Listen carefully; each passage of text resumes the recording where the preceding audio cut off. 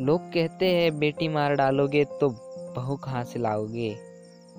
जरा सोचो, किसान मार डालोगे तो रोटी कहाँ से लाओगे।